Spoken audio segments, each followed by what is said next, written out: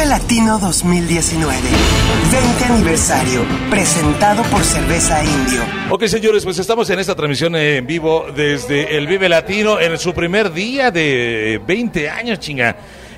Hace rato estábamos platicando con Noah Pino Palo, unos chavos de Monterrey, Nuevo León, México, y ahora tenemos a un máster también acá de este lado, que para mí creo que fue el parteaguas de todo el movimiento regio que se estaba generando en esos años.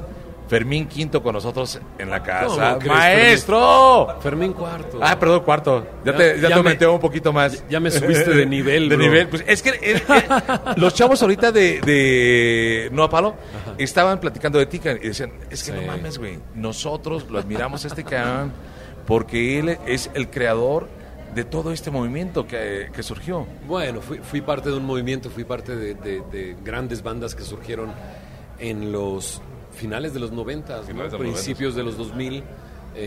Grandes amigos, formábamos parte de un movimiento en Monterrey. Muchas bandas crecieron en ese momento, se generaron y firmaron a muchas, ¿no? El Gran Silencio es de esa época, Jumbo también, Plastilina Mosh, Kinky vino un poquito después, ¿no? Entonces, sí, formamos parte de todo eso. Cartel viene un poquito más después. Jumbo, pero sí, todos ellos surgen de ahí. No, increíble. Es que todos ellos surgen de ahí, y todos del movimiento que ustedes crearon. Y todos nos conocíamos, nos veíamos todo el tiempo, compartíamos el escenario en las tocadas donde iban 50 personas, ¿no? Entonces ahora ver a Jumbo tocar en este escenario gigantesco, ¿no? Es algo maravilloso, ¿no? ¿Los viste ahorita? No. ¿Te tocó verlos? No, me hubiera gustado verlos. Pero estuvieron apenas. Estuvieron hace un ratito. Sí. Se subió el vocalista de Comisario Pantera a hacer un palomazo. De hecho, hay una banda que acaba de tocar que se llama División Minúscula, que ellos son no son de Monterrey, pero crecieron y se hicieron en Monterrey. Ellos sí se hicieron en Monterrey. Bueno, ya llegué, Marquito, perdón, que interrumpí aquí a la entrevista con el señor Fermin Cuarto. Fermin Cuarto. División Minúscula son de Matamoros. De Matamoros, exacto, pero ellos cuando dicen Lejos de Casa, en su disco Lejos de Casa, exacto, es porque estaban en Monterrey. Yo quisiera decirle aquí al señor Fermin Cuarto que compré un cassette que se llama Mucho Barato y lo empezaba a regresar y a regresar y a regresar y me aprendía las canciones, no tanto por la lírica, sino por que a mí me gusta mucho escribir rimas, ¿no? Órale. Tengo el privilegio de conocer al señor Pato y de llevarme muy bien con Toy Selecta, con el Toy, ¿no? Y me faltaba conocer a Fermin. La verdad es que sí, es el control, ¿no? Es una banda icónica del hip hop. Me acuerdo del Molochete.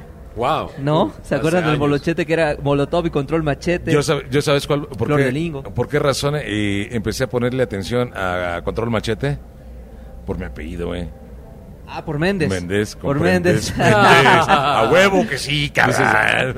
La escribieron por mí. Sí, seguramente me lo están diciendo a mí. Exacto. No, pero bueno. ¿Y ya comprendiste o no has comprendido todo? Aún no, cabrón. Comprende al control. Sí, no, pues no comprende nada.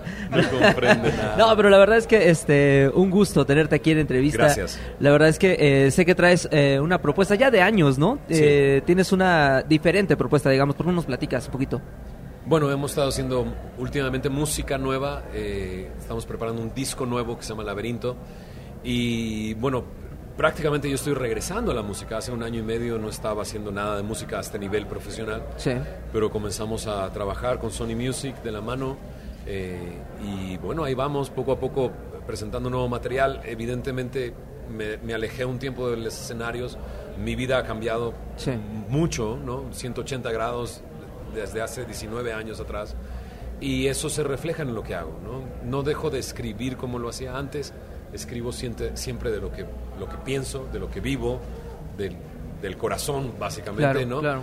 Pero el corazón ha cambiado, entonces lo que sale es algo distinto y la gente lo puede notar, pero me encanta porque lo está recibiendo, lo está aceptando y bueno, yo feliz de poder seguir haciendo rap. Pues finalmente hacer rap es como, pues es comunicarse, pero de una manera un poquito más pues más creativa, ¿no? Para haciendo que rimen, haciendo que las cosas tengan sentido, no nada más porque rimen, sino que tengan sentido y que tengan un mensaje profundo, ¿no? Y eso es un arte, la verdad. Yo escribo canciones así, no escribo canciones de o rimas de líneas, ¿no? Ajá, sí. Sino lo que hago es escribir generalmente algo que comienza y termina, y lo he hecho desde hace muchos años y me encanta poder seguir haciéndolo, ¿no? Oye, Fermin, una pregunta, Ken. Ahorita estabas hablando de que... ¿un tequilita o un mezcalito? ¿Qué quieres? No, muchas gracias. ¿No? Yo, mi agüita es... Es el giro de 180 grados que dices que... 180 grados. Imagínate, 19 años sin tomar alcohol, fíjate. Llevo 19 años. Bien. Eso era lo que te quería preguntar. Eso sí son 180 grados. Sí, ¿cómo cambias tu vida? Me imagino que también en este año y feria que estuviste fuera de la música, sentías el gusanito cuando veías a algún artista en un escenario o cuando te tocaba ver la producción de algún disco. No querías regresar, no querías seguir creando. Bueno, te voy a decir exactamente qué fue lo que me motivó a volver a escribir y a volver a hacer música. Un poco mis hijas, ¿no? Mis hijas el día de hoy tienen 16, 14, 10 años. Hace 2 años, 3 años, están creciendo, están interesándose cada vez en la música, y evidentemente yo pensé y dije, un día van a escuchar la música de Control Machete. Claro, por supuesto. Y sinceramente, digo, con mucho respeto a toda la gente que le gusta Control Machete y le gusta las letras de Control Machete, sí hay varias cosas ahí que no me gustaría que escucharan mis hijas. Claro. De cómo yo me expresaba cuando era joven.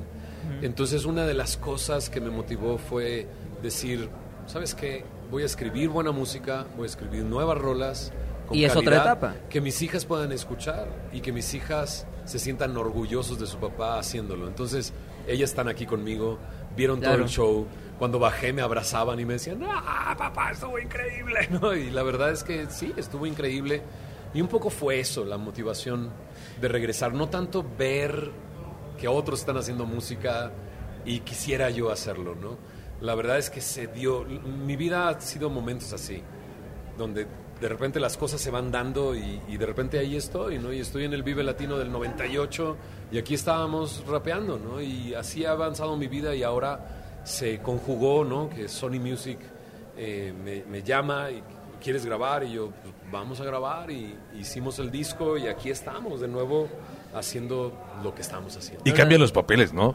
Por ejemplo, me imagino que antes la compañía disquera les daba el avance para hacer el disco, y era de guarrapeta, fiesta y la fregada. Y ahora Sony Music te da, ok, pues ahí te va la lana para hacer nuevos. Y dice, a ver, hija, ¿a qué escuela vas a ir? ¿Qué universidad? Muchas cosas han cambiado. ¿Ha cambiado? En 20 años. Muchas cosas han cambiado. Pero bueno, el concierto estuvo increíble. Nos reencontramos. Yo lo dije en el concierto. Les dije, siento que nos estamos reencontrando. Y pareciera que nunca dejamos de ser amigos. Somos viejos amigos y nos queremos todavía con la banda, con la raza. La verdad es que estuvo maravilloso el concierto. De hecho, cuando estábamos haciendo el promo de Radio Tóxico que íbamos a estar en esta transmisión, siempre se me venía a la mente y siempre decía, ya saben que como cada año estamos en el latino, pues ya sabes, ¿no? Como cada viernes empezaba como que en ese tonito. Pero ¿sabes qué, Fermín? Yo quisiera decirte algo así de persona a persona, decirte que a las personas que nos gusta el rap y que nos gusta la cultura del hip hop, claro, vemos en perspectiva tu música y tu arte. Realmente quien llegue a tomarlo literal, lo que dicen las letras, y quiera hacer cosas y que quiera activarse de manera violenta, no es así. Realmente lo dices y lo dices como entretenimiento, ahí nada más queda, es una manera artística y bonita de decir rimas y que te entretengas y también que tenga un mensaje. Entonces, de mi parte, la verdad, yo crecí con Control Machete, yo crecí con el rap, a mí me gustó mucho, tengo el honor de conocer ya a todos los integrantes de Control Machete. Ahorita nos tomamos la foto. Sí, claro que sí, y pues bueno, uno de los referentes que vino el año pasado, que también se lo dije, que hizo un gran disco, que fue KCO. Bueno, su disco es maravilloso. Es maravilloso, ¿no? El Círculo. Bueno, pues también te lo digo a ti, ¿no? Yo creo que es otra etapa y estás dando pues lo que tienes que dar de ti, ¿no? Totalmente, y lo queremos hacer para la gente y que lo escuche toda la banda. Y sale pronto, nuevo disco, se llama Laberinto. En las próximas semanas sale ese disco. Sale un nuevo sencillo que se llama La Flor. Creo que te va a gustar mucho la canción. Trae un recuerdo, ¿no?, de música latina y mariachi un poco de una manera nueva. Y bueno, seguimos haciendo música y Esperemos ir a Los Ángeles pronto. Sí, allá tienes tu casa, Gan. Muchas gracias. Nosotros estamos allá en Los Ángeles, así es que tienes tu casa cuando gustes ir para allá. Excelente. Y ¿Te topaste con Pato nada más por ahí, creo? ¿Hiciste algo? Íbamos a hacer un show en Puebla. Iban a hacer un show, ok. Se pospuso y luego se canceló, ya no se dio. Bueno, ahí estamos pendientes. Es un gran amigo, Pato es un gran amigo. Sí, y es una gran persona también. Lo he conocido aquí en el circuito de bares de shows, ¿no? Que tienen ese performance aquí. A Pato y a Toy más en la parte de producción, pero Claro. Pero muy bien, en los Latin Grammy lo vimos a Toy. También, sí, estuvimos en los Latin Grammy. Oye, pues nada, Fermin, muchísimas gracias. Se agradece el hecho de que vuelvas a crear música acá. Muchas gracias. Señor. Muchísimas gracias, lo aprecio mucho y gracias por este tiempo, gracias por esta entrevista. Y esperamos nos vemos pronto. ¿Y esto se escucha en dónde? Bueno, yo sé que por las redes en todos lados, pero principalmente ahí en Los Ángeles. En Los Ángeles, estamos basados en Los Ángeles. Pues un saludo a toda la gente de Los Ángeles. Esperemos un día reencontrarnos también con un show por allá. ¿En Las Vegas, que a lo mejor? Oh, sería increíble. Vegas. Maravilloso. Para Latin Grammys. Tengo grandes amigos en Las Vegas. Ok. Grandes amigos en Las Vegas. Estuvieron la semana pasada acá y fue increíble. Y seguramente vamos a andar por allá. Señores, de esta manera celebramos 20 años del Vive Latino. Y vamos con más música y regresamos a través de radiotóxico.com.